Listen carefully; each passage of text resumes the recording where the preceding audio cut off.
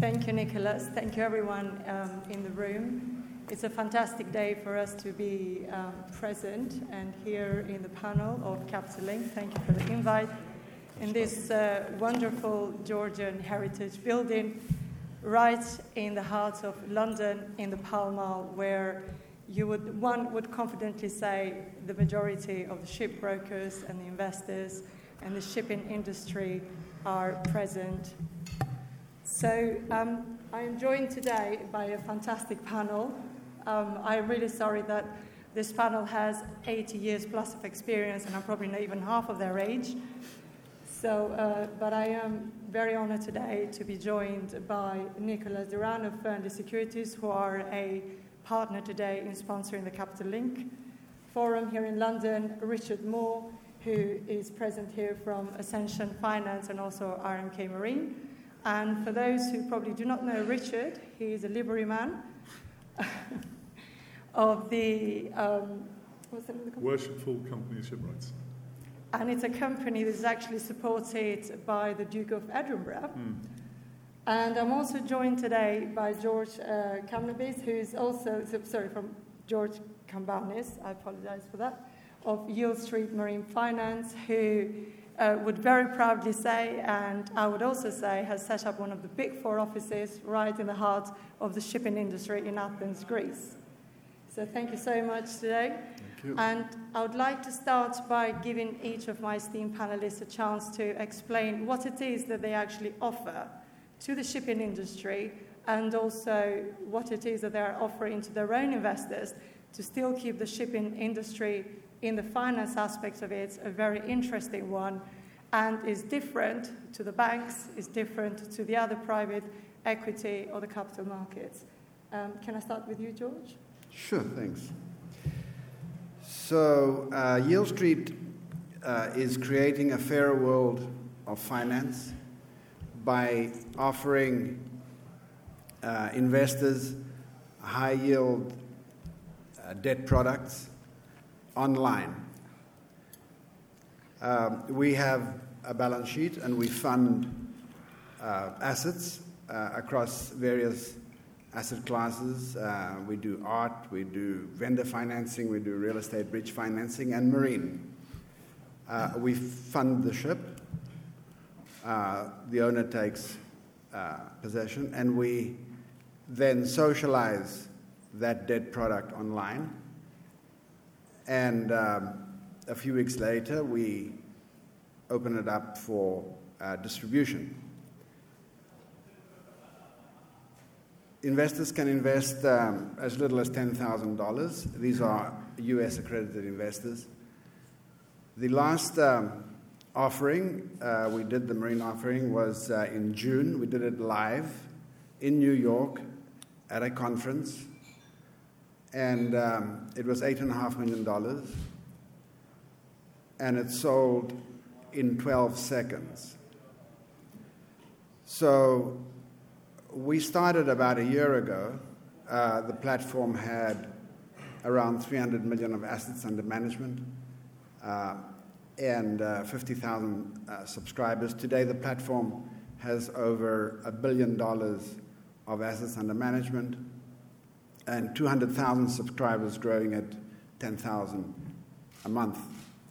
And the platform has embraced marine, and we hope in 2020 to put out another 500 million of debt. And in just a little preview, I was speaking to Nicholas earlier, we'll do a live launch in New York at Capital Link on October 15. So whoever's there will enjoy the show. So that's a sort of an overview of what we do. Very grateful, thank you. Richard? Yeah, pretty simple. Ascension Finance, it's dedicated firstly in lender in the shipping markets. We have raised 300 million from various sources. We have captive to deploy in the shipping industry as firstly in debt. We focus on long-term relationships, helping owners with providing them with the necessary capital for structural efficiency and to grow their fleets.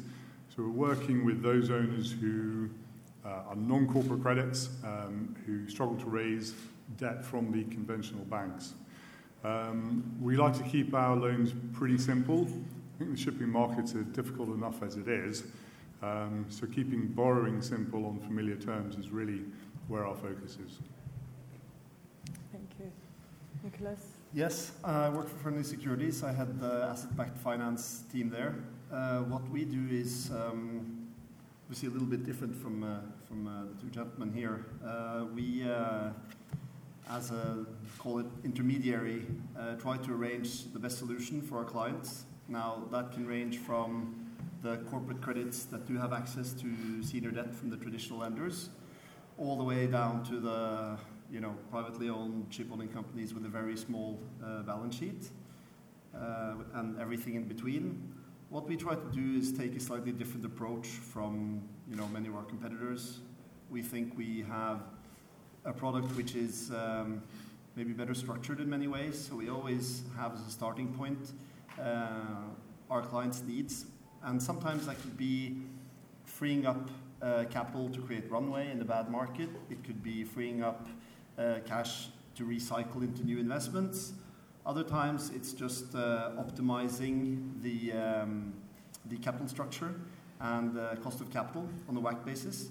So that really makes our job really interesting because no 2 days are alike and no two deals are alike. So we do really cover a lot of ground even though we're just 3 guys. That's very impressive. How would you say that now we are 9 months into this new calendar year, 2019, has been so far for each of your companies in that effect? You might share different experiences. I mean, we have heard from other people on the previous panels that some of them are a bit more skeptic, some of them are a bit more positive. But obviously, you guys are the ones that hold the purse strings, and you can help to probably alleviate some of those pressures or that negativity or skepticism around it. So, just starting with you, Nicholas. Yeah. Look, asset-backed financing has been and continues to be somewhat of a sort of niche, fragmented, undefined space. I would say that the people that work primarily on that have kind of, at least in investment banking terms, kind of been the poor cousin, sitting in the corner working on something strange. This year that hasn't been the case. We've been extremely busy in asset-backed finance, whereas the traditional investment banking transactions have been fewer and far further between. Obviously, as the previous panel said, the equity markets are not really showing a lot of interest for shipping these days. The high yield market is somewhat open, but asset-backed finance is a staple, which is that it's a space where there's always activity because it's so fragmented. There's so many providers, and there's always a taker for an asset-backed finance solution. So there's always something interesting and an interesting project for you to be able to invest on. That's our experience. Yeah. That's good. And Richard, from your perspective, obviously you said that your borrowers prefer the simple documentation. Is that something that's really continued to be the attractive point?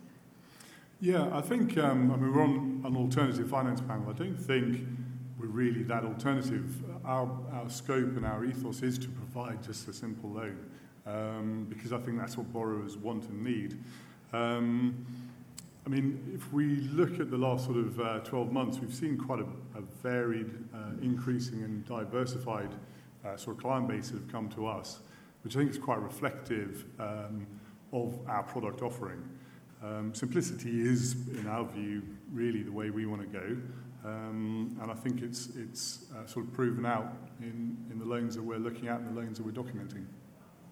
That's good, thank you. And George, would you say, obviously, in your kind of platform, are those the kind of projects that 2019 has really attracted a vast number of investors? I mean, the figures are hugely impressive, and I think everyone in the audience would agree with that. Yeah, I would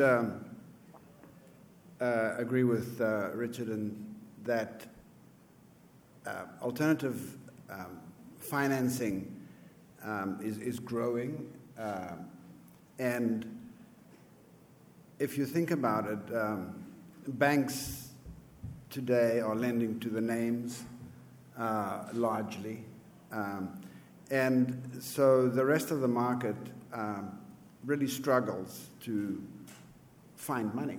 And we like to think ourselves, each one is different, obviously, these alternative finance all have different angles, but ourselves, we think of ourselves as situational funders, and where there is a opportunity for the ship owner to make money, we are flexible and we can structure the debt product to suit the ship owner, because the ship owner has to make money to pay us and for us to pay our investors. So we have a very well-defined credit box, and we can very quickly look at something and say yay or nay. And once we say we're going to go with it, we can fund it in pretty quick order. So, and then the rest of the once funded, it's all done online. We have the technology platform, the interest that gets paid hits the bank every month, and 800 investors get their share, and there's no human intervention. So it's a very efficient way to give people with deposits access to some decent returns. So our source of capital is trillions of dollars of people's deposits. And we can make their money work efficiently and profitably for them by giving ship owners and other lenders quick access to money that they need to take an opportunity. Thank you. I think just to add to that, I think there is no mystique behind alternative lending, whether you're arranging or whether you're lending directly. I think it's just, we can offer more flexibility than I think the conventional banks to hit the markets that we're trying to hit. And I think that's really the simplicity of it. Well, that brings me on to the next question, because the perception, generally speaking anyway, is that alternative finance is more expensive than a traditional bank finance. Some of the operators and the owners would strongly disagree with it, because, of course, if there is a higher rate of interest, for example, there is, on the other hand, more flexibility, or the simplicity, or also lower cost, as you say, George, and the fact that there is no human intervention, so there is no back cost onto the borrowers. What would you say in response to that? Well, first of all, I think it's a huge misconception that it's generally more, or that it necessarily is more expensive. I think that, this whole alternative finance or asset-backed finance space that is constantly growing is to a large degree nurtured by the fact that there's a huge credit arbitrage in the market at the moment. It's been said earlier, there's very strong flight to quality among the large lenders. All the traditional big lenders, they all want to lend to the same exclusive group of ship owners. That means that there's a very strong pricing pressure downwards on margins for a select few, and for everyone else, the cost is going up. What I think you see, and sort of the growth of companies like Ship Finance and Ocean Yield illustrates this point that, what they're doing is they're turning around, getting back leverage at attractive terms, and they're making use of this credit arbitrage, which basically, you're taking asset risk, but at this point in the cycle and on deals that are not 100% LTV financed, I think it's a pretty interesting proposition. So there is a bigger slice of the pie essentially left for the alternative finance, and incorrectly has got this market misperception. Would you agree with that? I just want to add one more thing, that I think if you look at some of the large credits, we recently did a few deals for, or refinancings for one of the largest listed dry cargo companies that have very extensive access to the traditional lenders. We did a so-called alternative financing, or a few transactions for them, because it turned out that, on a WACC basis, they got cheaper money this way than going to the banks. Obviously, that's because this is higher up in the capital structure, so they got higher leverage. But, I'd still say that on those deals, we're talking south of L plus 250 on deals that are substantially more leveraged than the banks can give, and so it's not necessarily more expensive. Richard? Yeah, I think that's right. I think people say it could be competitive to traditional bank finance. It's not. I think it's complementary because market forces determine what pricing people obtain. So if somebody can't get, let's say, a loan from, again, let's call it one of the conventional banks, then they have to look at alternative sources. So, by virtue of that, the pricing fits their credit parameters and their, corporate profile. So, I don't think it's more complicated than that. George, your thoughts?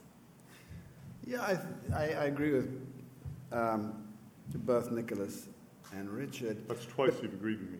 Yeah. Well, I've sat next to you long enough not to argue with you. So I would look at it differently. You say the banks are lending to the names at preferential rates. They must be making their money somewhere. So those names are getting charged for other things that the banks are giving them. So is it really preferential? And is alternative finance really that expensive? It's just alternative finance comes with no hidden costs. We don't charge anything other than what the lender sees, the borrower sees. So, and to put it differently, I listen to bankers talk about cost of borrowing when they pay zero interest to their depositors, and in some countries negative interest. So what is that cost? It's really just people stamping pieces of paper, hundreds of them, and high street rents. That is the cost of the inefficiency of today's banks. So the financial banking system, the way it is now, is pretty broken. And alternative finance comes to fix some of those mismatches.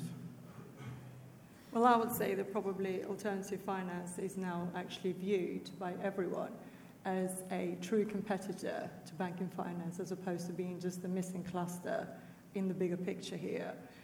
However, just to ask this question to you, George, and probably to Richard and Nicholas as well, do you find that with the diversification of the business of each of the borrowers, the ship finance has actually gone more into the project finance or structured finance, where there are also additional collateral being put as security in addition to just the actual vessel, just the ship? Do you find that that is more something that the borrowers are putting forward as part of the negotiation when they're approaching you on it? Yeah, what we try and do is put some uncorrelated value. For example, we would fund older ships that banks won't do.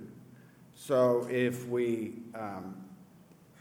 will fund a scrap ship or an old ship that's going to be used for another few years, and use the earnings to bring it down to below scrap, so that our principal is secure. Other times we are funding ship owners to buy back their debt from the private equities that have bought the debt from banks. And these private equities have paid 30, 40 cents in the dollar for the debt. And if we can go with the ship owner and have the ready cash and give them 50 cents, they make quick money, and the ship owner can get their ships back, and we give them a year or two short-term bridge financing to go and refinance those ships again, or sell some ships and pay us back. So it is that we look for a situation that can earn the ship owner a good return, and can earn our investors a good return too. Nicholas, do you find that you get asked by borrowers or interested third parties to go towards the route of project finance or structured finance with an enhanced security package? Yeah, it's a good question. I think there's elements of both. So I don't think it's moving in one specific direction. I think it, as always, has to do with risk. you do a deal on high LTV for a niche asset, even on the lease, most likely the lessor is going to come and ask for additional security. We've seen lots of cases of that. On the other hand, we also see that, in some cases, companies that do have access to senior debt from traditional lenders decide to go and do alternative financing, or, in this specific example, I was thinking of Elise, because they don't have to give additional security, and they don't have, dividend restrictions, and they don't have additional covenants, which they would normally have from the banks. So I think that you see a bit of both. I think I've said this before when I was on this panel last year. This product, whatever you want to define it as, alternative finance, is just growing and growing and growing in both size and creativity and complexity. So you're really finding solutions that fit any kind of credit anywhere in the capital structure. And that's what I think makes it so fascinating to work with. Thank you. And Richard, in your, the borrow base that you have, obviously you provide a lot of advisory services, is what RMK was initially doing. And do you find that you get asked by the borrowers to put forward bespoke structures for ship finance? Yes, I think we are approached and asked to look at more complex structures, and that's certainly what we do in RMK. They can be very highly structured transactions. Specifically for Ascension, we are just focusing on simplistic debt. It's bespoke products. It's we look at that company, all aspects of it. We don't necessarily need to have corporate guarantees supporting it. So it's on a case-by-case basis. But it is once again showing that there is a lot more flexibility when approaching. Sorry, I have to call it alternative ship finance. I just can't find any other name for it at the moment. No, I think it's right. There's no.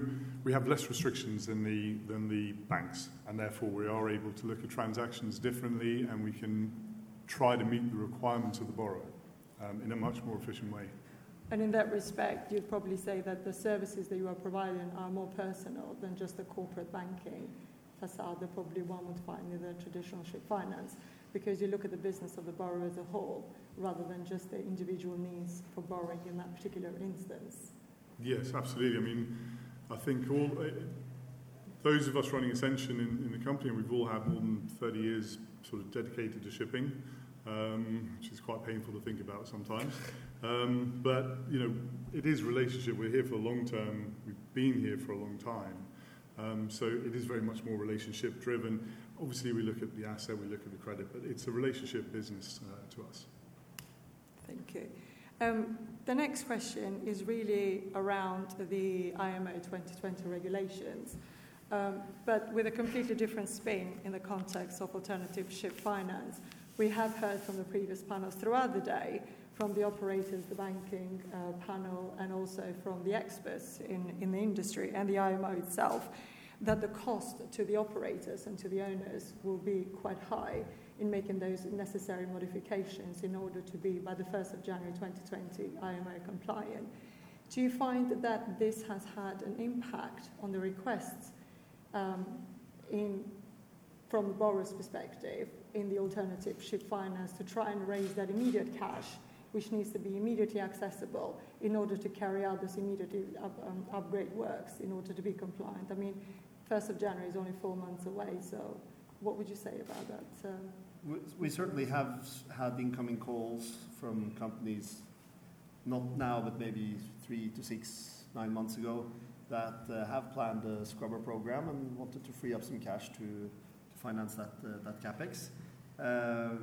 So we've certainly seen that, but I think, on the other hand, if you're seeing it from the lessor's point of view, I think that there are quite a few that are a bit concerned with what this technology risk basically entails. You kind of have this situation where brand new ships that are scrubber fitted are obviously okay, and ships that are getting closer to the end of their commercial life are also okay. It's totally different capital providers, but somewhere in between there, you've got this situation where people see the residual value risk of a 10-year-old ship as being extremely high. And that's where we mostly see challenges at the moment.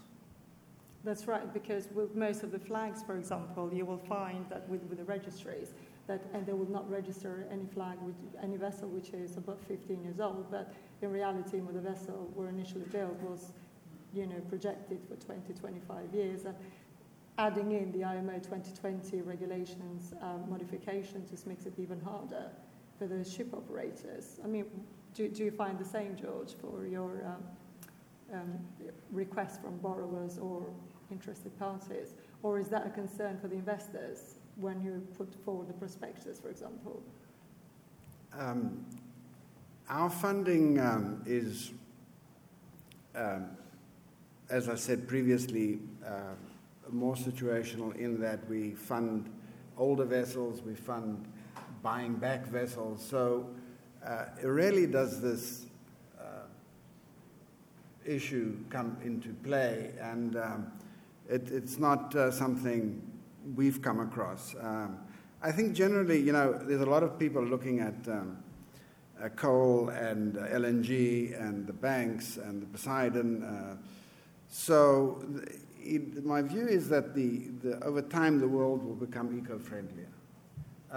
In Germany, I was reading yesterday, fewer Germans want to buy battery electric cars. They still prefer gas guzzlers.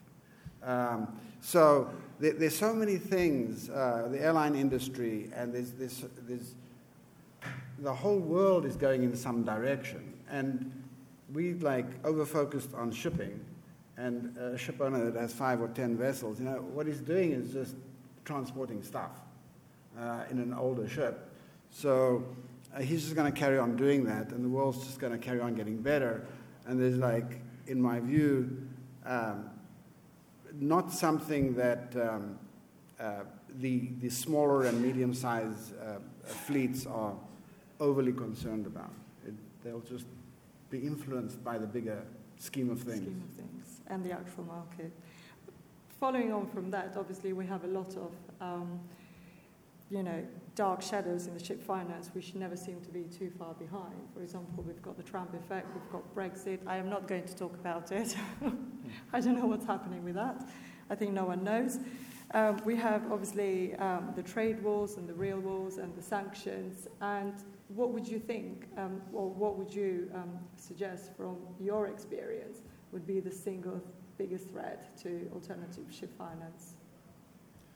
I think definitely a collapse in demand, maybe followed by technology risk again. I think there's not the same provider of debt or any kind of financing to the shipping industry that would want to sit and take the residual risk of all the new requirements and regulations that are coming in.